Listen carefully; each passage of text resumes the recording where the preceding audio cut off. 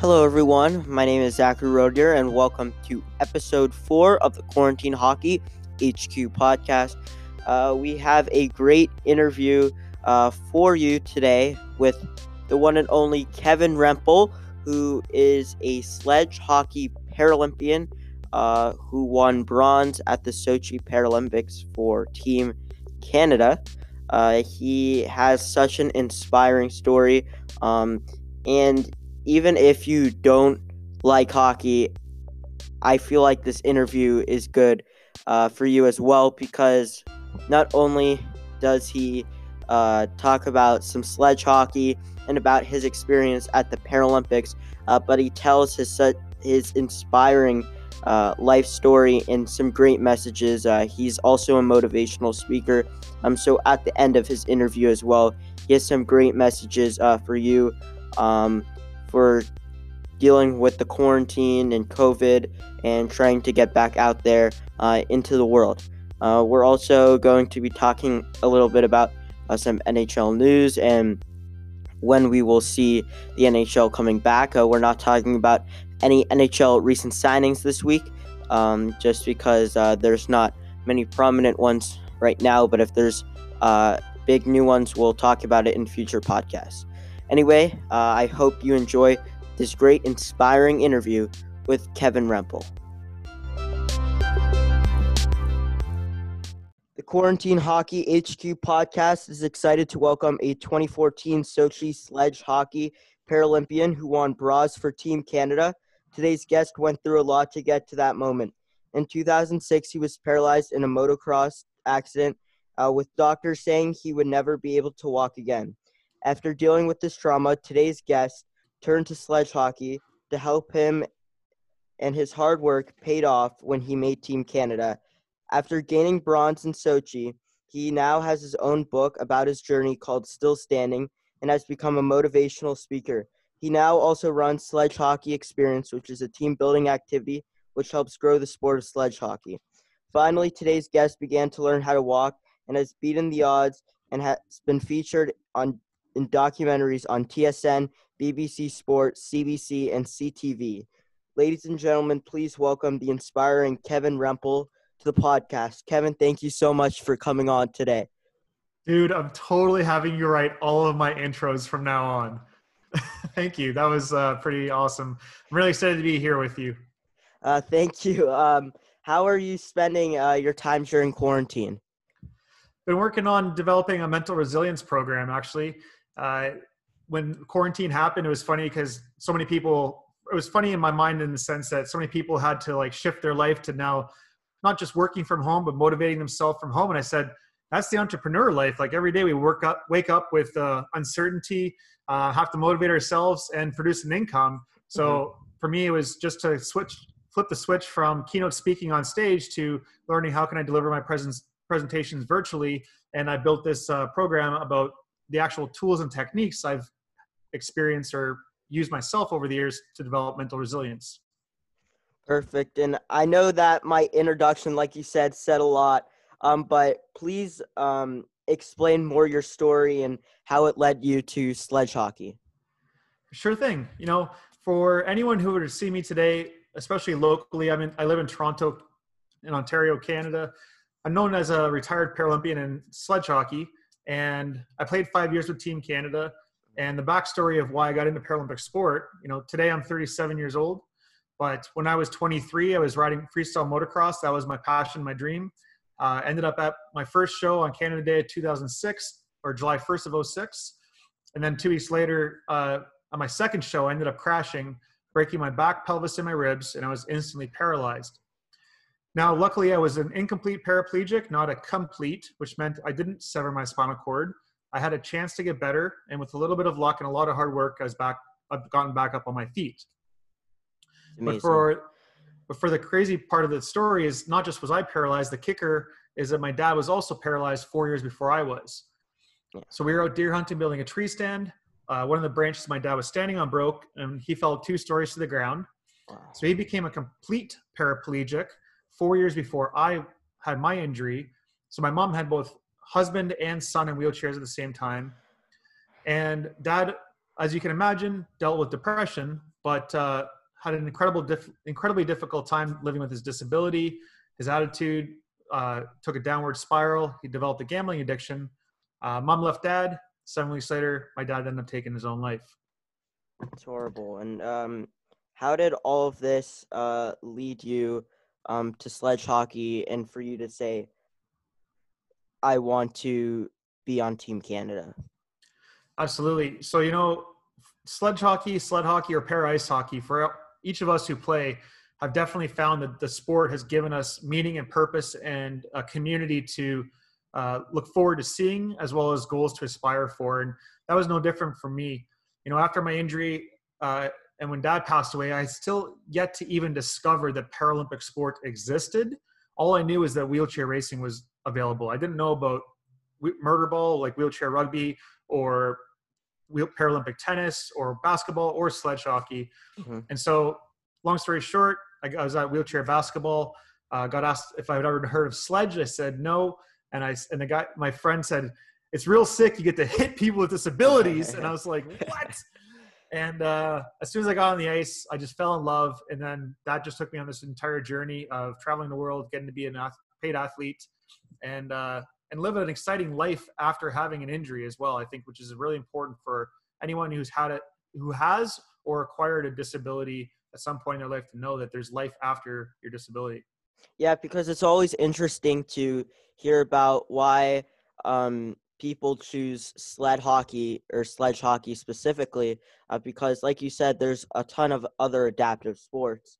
And I guess you like it's to the hit best, people. That's why. Yeah, it's the best. And I love helping people playing sledge hockey. So I like it as well because I like hockey. But once you decide to start playing sledge hockey, what made you strive to want to make Team Canada? How hard did you work, and how long did it take once you started playing sledge hockey to get Team Canada? Because obviously, I mean, in Canada, hockey's the biggest sport. It's everything. There's a lot of people that would dream to be on Team Canada. For sure. Everyone's journey is different, of course. I made Team Canada 2 years after I started playing, though some players have made it in less than a year, and some, of course, have taken longer. Mm-hmm. And for me, the short answer to that, because I got a DM on Instagram just a couple days ago about that. It's like, how did you get discovered? Do you have to be on a good team? And I'm like, the sledge hockey community, I think, across the globe is small enough that people know each other. And if you're on the come up, if you have the skills and the ability, people will continue to share that, to pay attention to this individual player. And so for me, it was getting recognized locally. The time that I made the team was right after the Vancouver Paralympics. So there was a big transition in some players retiring, and there was a big gap to fill with new talent. So the timing worked out really well. And I'm not sure what the second part of the question was, if I'm missing something, but it was just put my head down and focus on trying to be my own personal best. I think you had asked about discovering the sport. Like, not only did I not know about Paralympics, but I didn't know about Paralympic sport, but I also didn't know about the Paralympics. Like, I never watched the Olympics as a kid. And it was when I was at like 2 a.m. drinking a beer after I had my injury that somebody sent me a YouTube video of Canada competing and winning gold at that time in 2006 in Torino, that at 2 a.m. at the age of 28 years old is when my dream to make the Paralympic team was even born. Wow. And but obviously to even get to Sochi is a dream come true.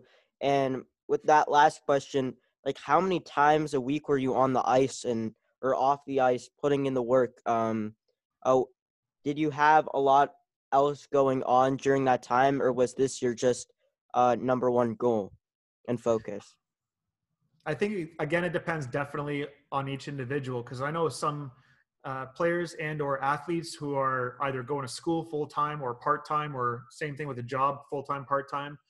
I was in a very unique position in the sense that I was out of the house. I wasn't living at home with my parents, but I was in a financial position where I could devote 100% of my time to training and to my sport. So in the 4-year window, ramping up from Vancouver to Sochi, an average training week would still look like, 3 times in the gym, 2 to 3 times on the ice.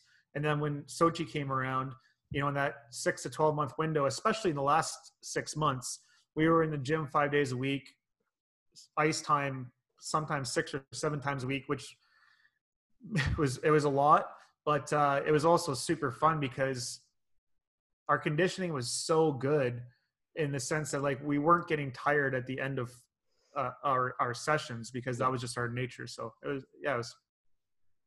And more before we get specifically to Sochi, obviously after striving to make Team Canada, explain the feeling when you heard that you made it. Well, I could share a cool story about that. So Good. To describe the feeling, you know, I dreamt about this for so long, wanted to be a paid athlete, wanted to be one of the best in high performance sport. I'm at Team Canada camp, and during one of the practices, I reach for a puck and my stick falls out of my hand, but I grab it at the very butt end of the stick where I grab the picks. Yeah. And when I grabbed the pick slit the palm of my glove open. Gosh. And I didn't have any other gloves. I bought this brand new pair for camp. And so I have to make a decision. I can't play with a cut in my glove. So I go to the trainer, ask for a needle and thread. He's like, "What for?" I'm like, "I'm going to stitch my palm." And he's like, "You're going to stitch it? Like, you can't. It's way too thick. You're going to do that by hand?" I'm like, "Come on, please. Can I just have the thread?" So he gives me that. I stitch it up. I finish camp. We're on our last day. The coaches and the staff are calling everybody in one by one to say whether you made the team or not. And I end up getting called. I go in the room, sit down at the table. The coaches are on the other side. And at that time, the coach was Mike Mondon. And Mondo, he looks at me. He's like, "So Rems, I heard you had a little trouble with your equipment this week. What happened?" I'm like, "Oh, yeah, I cut my glove open." And he's like, "How is it?" I'm like, "Oh, I stitched it back together. It's good. Like Grandma taught me well." And I'm like, "It's all good." He's like, "Well, I got news for you. You're never gonna have to stitch your own glove again because you get them for free from now on. You just made Team Canada." And I was like, "Yeah, man!" I was like so pumped. But that moment of like, you know, just that little moment of stitching the glove, and then that's how I discovered. I felt like after the injury and freestyle motocross didn't pan out how I wanted it, it was like a euphoric feeling of, you know, internal celebration. And the first thing I do is call my mom. She's jumping on the phone. It was amazing. That's awesome. And tell me more about your Paralympic experience. Obviously, going to the Olympics or the Paralympics is a dream of every athlete. How surreal was this experience for you? And on the way through telling us about your experience, maybe share your best or funniest story from Sochi. Yeah, sure. So like, you know, when I think about Sochi, as in my keynote speaking that I do, I'm always sharing 3 key stories. Number one, my favorite part, or one of my favorite parts, was the volunteers. So I genuinely believe that next to Russia, Canada was a favorite country over there. And I just remember the Russian volunteers were so friendly. They were always, you know, smiling. They would learn a few words in English. We would learn a few words in Russian. So that was one of my top memories. 2, you know, playing on the world stage is something I'll never forget. Like I said, both being an elite athlete and also knowing that the entire world is watching. The experience of chatting with media and seeing the support from home, that was always one of my best and favorite memories. And 3rd, you know, I remember the moment of walking out onto the ice to receive the bronze medal, and the smell of the ice was something I'll never forget, just how cold and crisp it was. It was the first time I feel like I got to make eye contact with the fans in the stands because we're always so focused on the game. Yeah. When I received the medal around my neck, the weight, just feeling the weight over my neck was something I'll never forget. And waving to my mom and my sister and my grandma in the stands after all we've been through was another like special moment of where your life flashes in front of your eyes, coming full circle from all that I've been through to the medal, the moment, and waving to my family. Yeah. And then you wanted a funny story, right? Yeah. Yeah. I'm trying to think of, well, I can't give all the details, but the short story of something that was kind of funny that happened is So there's the Coastal Village, which is where all of the hockey games are played, and it's right on the edge of the Black Sea. So the Mm-hmm. Coastal Village, and then the Mountain Village is like 45 minutes north, where all the ski events happen. And there's one day where I ended up taking I forget if it was a bus or a taxi cab, but I went from the Coastal Village to the Mountain Village, and I literally just couldn't find my way back. I ended up like wandering the streets for probably an hour and a half. I tried to take a bus, and I took a bus the wrong way, and then I got off the bus at what I thought was a bus stop, and it wasn't. And then next thing I know, I'm trying to get in contact with our team manager, but I'm on a Russian cell phone. I don't know numbers off by heart. Yeah. It's late at night. It's like 9 p.m. and it's the night before we're supposed to head back to the airport, and I was lost. And anyways, obviously ended up getting back. It all got all figured out. But it was pretty funny to just feel like I'm lost in Russia on the last day, and I don't have an answer about how I'm going to get myself back to the village. Yeah, and what was, obviously you told us those 3 or 4 stories, but what are some of the best opportunities that you've got besides the Sochi Paralympics from making Team Canada? Sorry, say that one more time. What were some of the what? The best opportunities that you got besides Sochi from making Team Canada. By far, I think that being a part of Team Canada and the sport and Sochi has given me an opportunity and a platform to share my story. And I know that that's a privilege, that I'm out, myself and my story is out there more because of that. Mm-hmm. So I feel a responsibility to inspire others, to help others with mental health, and be a positive role model. So that's top of mind for sure. I think that it's given me perspective without question, especially even after my dad got hurt, about we only have one life to live that we know of, and we don't know when our time is up, whether when we're going to be gone or when some tragedy or difficult time is going to happen. And so the cliche of like living every day like it's your last really matters to me, in the sense that I enjoy taking risks in entrepreneurship.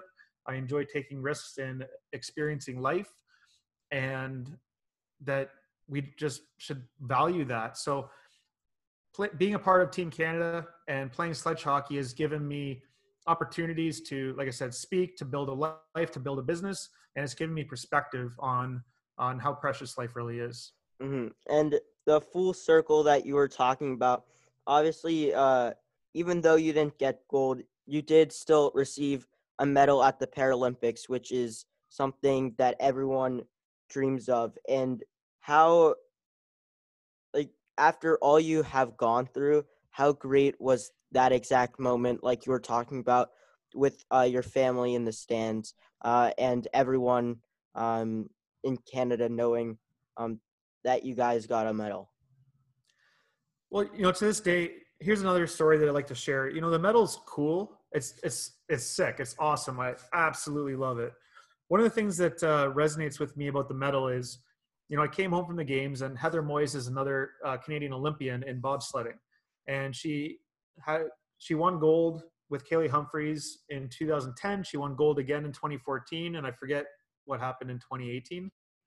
However, I was at an event with Heather after Sochi, and my medal was like brand new, and I maybe had like one tiny little scratch. But I'm at this event. Heather has her Vancouver medal and her Sochi medal, and the Vancouver medal is like beaten almost. It's like it's just been like kicked around. The ribbon's starting to fray.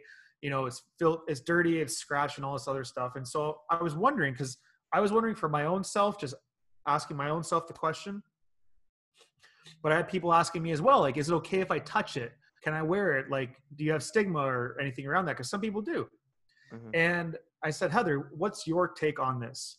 And she said, I want as many people to experience this as I can.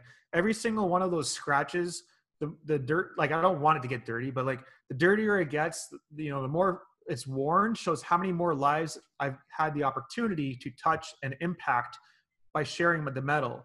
And so that forever stuck with me, that my medal, thankfully, is not beaten, but it's definitely scratched. It's definitely worn. The ribbon's no longer super white, where it says Sochi. I don't know if we're going to be sharing video afterwards.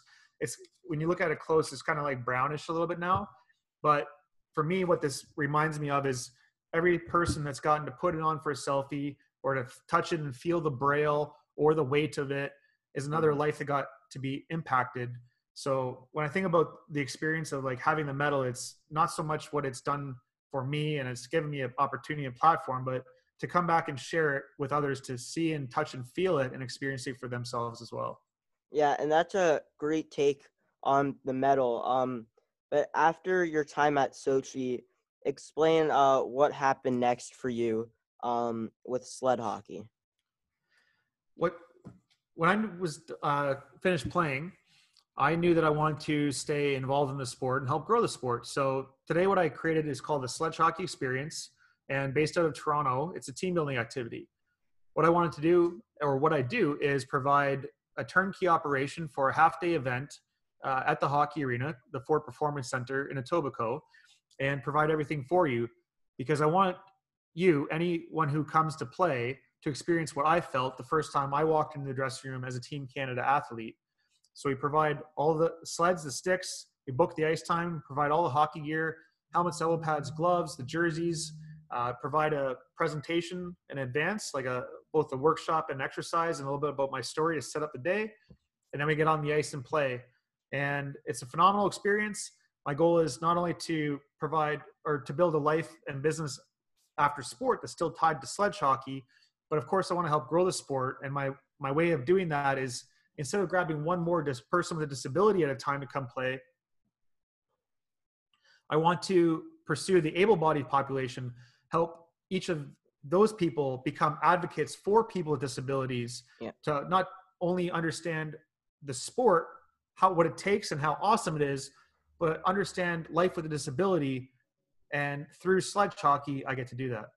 Yeah, and that's it's great. It's a great way to grow the sport. I know, like in Columbus, we do like try sled hockey, and we go to Blue Jackets games, and the sled hockey team will play during the intermissions and things. But what you're doing is a cool new way to give able-bodied people that opportunity to know what it feels like. Because I remember the first time I tried a sledge, I was like, this is not easy whatsoever. And I have so much respect for everyone that plays sled hockey. But now tell us more about your book and your motivational speaking. For sure. So if anyone wanted to check out the book, it's available on Amazon, or you can go to kevinrempel.com. And are you sharing video, or is it just for capturing the audio? Yeah, it's just for the audio, but we Okay. may share the video later on. Well, for anyone who does get the chance to see this recording on video, but for the listeners who are on the podcast, I'll describe the book I wrote is titled Still Standing: When You Have Every Reason to Give Up, Keep Going. And it's an autobiography which chronicles the day from my dad fell from the tree up until that 1 year post Sochi. And what I've done is written the real and honest truth about what it was like to deal with my dad's injury, my own injury, and my mindset, both during the dark times, which were extremely difficult, but what I thought and said to myself to get myself out of that, and also reach the podium in high performance sport. So kevinrempel.com is where you can go to learn more about the book. And if anyone wanted to check out what the sledge hockey experience is all about, the website is playsledgehockey.com. And you can see a bunch of the experiences we've put together with our corporate audiences, as well as some of the fundraising we've done to have raised $32,000 in the last couple of years and purchase 30 sleds for children with disabilities. Wow. And also with your motivational speaking, and as a motivational speaker, what is your key message to listeners who play sled hockey, just like hockey in general, and are currently stuck at home dealing with this virus and pandemic? You know, my speech is about what I call the hero mindset. And that stemmed from coming home from Sochi. Because when I came home with a medal, everyone, I'd have audience members and just anyone often come up and say, Kevin, you're a hero. And I used to always, I would feel confused because I would think I am not a hero. I'm Kevin. I'm just Kevin. I've just done a few small things really well. And so from those conversations and experiences is what created the hero mindset keynote for me, which is about focusing on small things that make a big difference. Every single day, each of us have what I would call hero moments, hero decisions, and hero actions to focus on, where in hero moments, it's about our opportunity to recognize that we may not be responsible for what's happened in our lives, but we're always responsible for what we do about it. And a hero moment is when you choose to accept responsibility for your situation. The second piece about hero decisions is to recognize that any large feat that we want to accomplish in our life, whether it's dealing with isolation, to reintegrate back when things get normal again, to make your national team in sledge hockey, to lose weight, to start a business, we may have a vision of where this large goal is in front of us, but to know that it's great to see where we want to go, but instead of trying to see the whole entire staircase, just focus on taking that first step. Yeah. What is the first step in your goal? And that's making a hero decision. And the third piece around taking hero action is that every single day we're going to be tested where we want to give up, where we have negative thoughts in our mind telling us that we're not good enough, that we should quit, that it's over, and we need to continually fight that. And by doing those, by focusing on what we say to ourselves in those key moments, that's taking hero action when we feel the fear and move forward anyway. And through focusing on hero moments, hero decisions, hero actions every single day with the hero mindset, but focusing on small things that make a big difference, we can show up in our life and become a hero in our own movie. Yeah, and that is a fantastic message. And I know that's something I can use personally as well, and not just someone who is playing sledge hockey. And I think that can be used for everything in life.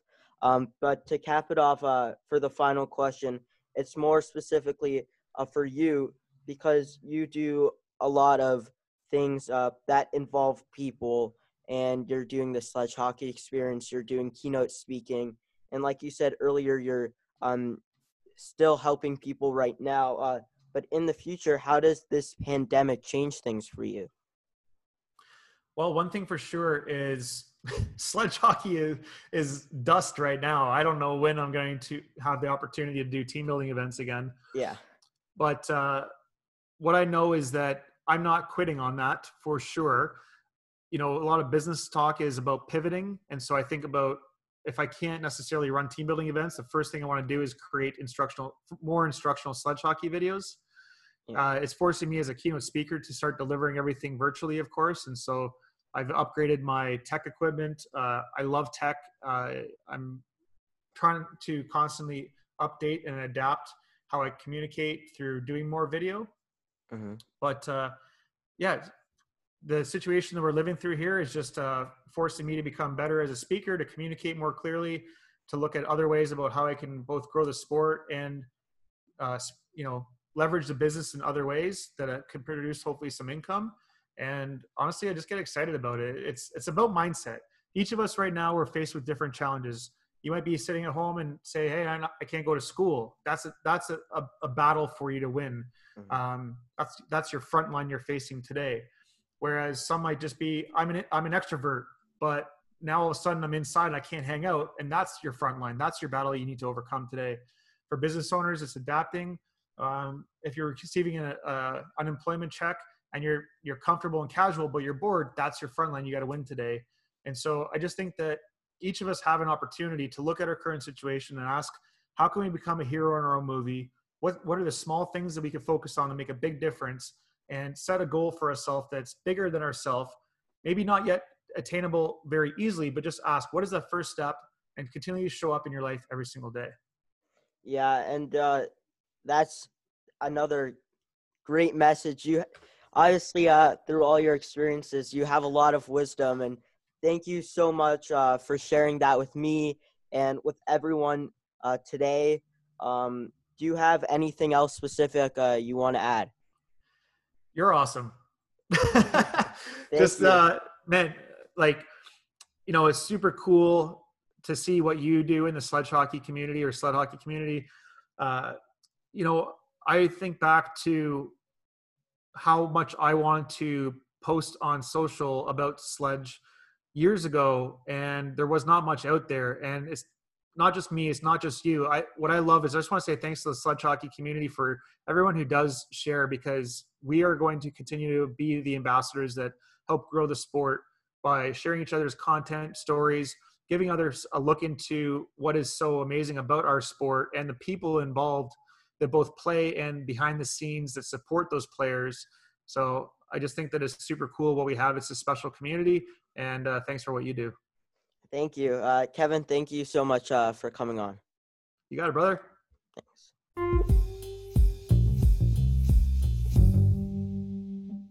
I hope you enjoyed that fantastic interview with Kevin Rempel. Thank you so much for him for coming on. And we're now going to get into some NHL news. Not a lot of updates this week, a little bit, but we're expecting a lot of information to come out next week. More return to play committee meetings, more board of governor meetings. And I feel like there's going to be a lot of news coming out this week. So we're going to have a lot to talk about next week on the podcast, hopefully. But this week, a few things have come out. According to Pierre LeBrun of The Athletic, it's really not known right now about the draft, but it's starting to look less likely for a June draft because of the pushback.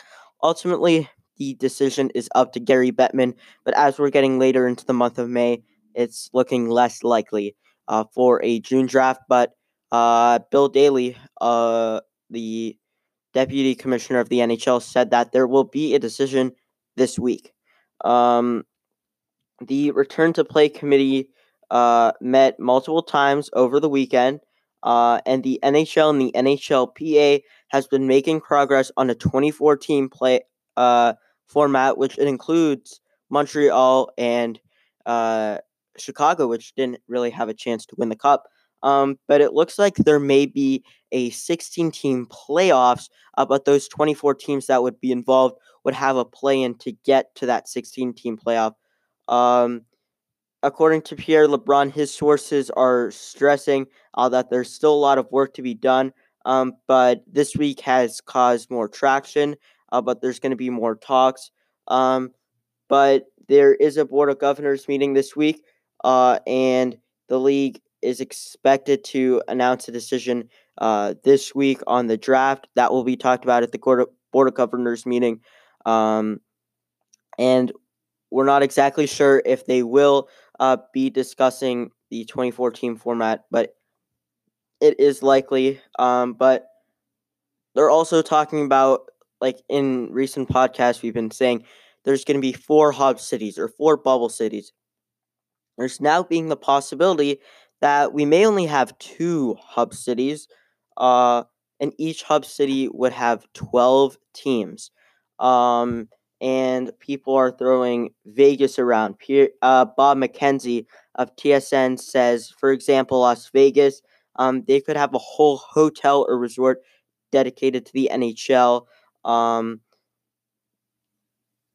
The 2-team hub city is also generating some buzz, maybe easier for broadcasters and things like that. So that's the only reason they're still talking about that. But there's still 8 to 9 sites that are still options right now. And that's what Gary Bettman said this morning. But obviously, you're going to read all over that there's only specific teams right now. Like there's some sources out there that's saying Vegas, Vancouver, Toronto, Edmonton, Dallas, and St. Paul are the options that narrowed down. But Gary Bettman's still saying there's 8 or 9.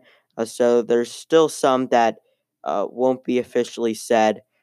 So I guess we just got to be careful on what we're looking at. And there's always a few places that slip through.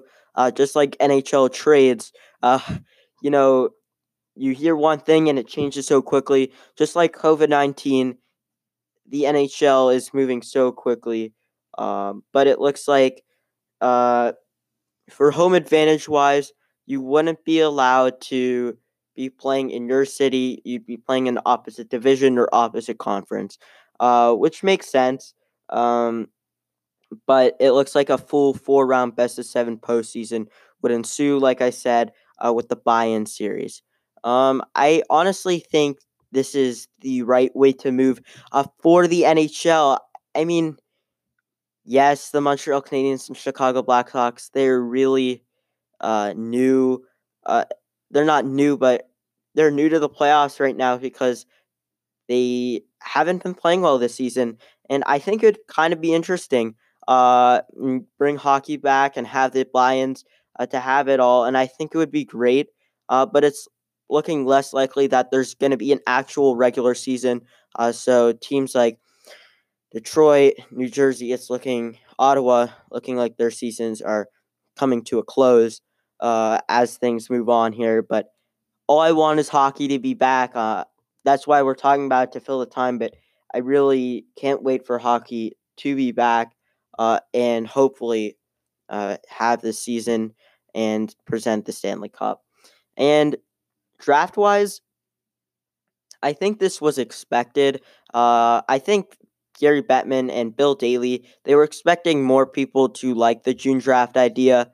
And I guess teams based on point percentage and stuff like Detroit, who would only get the option of going to one pick or two picks compared to the other ones.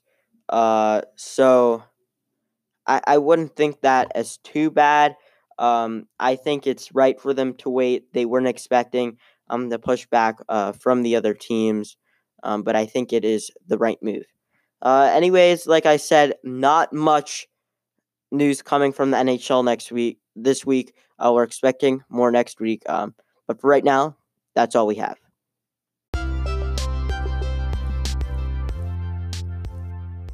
Thank you so much for listening to today's episode. I really hope you enjoyed that great interview with Kevin Rempel. Also, if you're more interested in his story, like he said, go to kevinrempel.com. The NHL, like I said in our news segment, is going to have some more news this week. So we're definitely going to be talking about it in next week's podcast if there is news. And we're also going to put it on our social media, of course, if there's big news.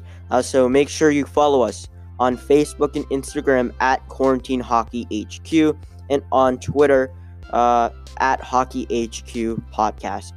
You can listen to us on any platform and catch up on recent episodes if you're starting to listen to us just now at link tr.ee/quarantine hockey HQ. And if you want to leave us a message, go to anchor.fm/quarantine hockey HQ. Anyways, thank you so much for listening to today's episode. I hope you enjoyed it, and we will see you on the next one. Thanks.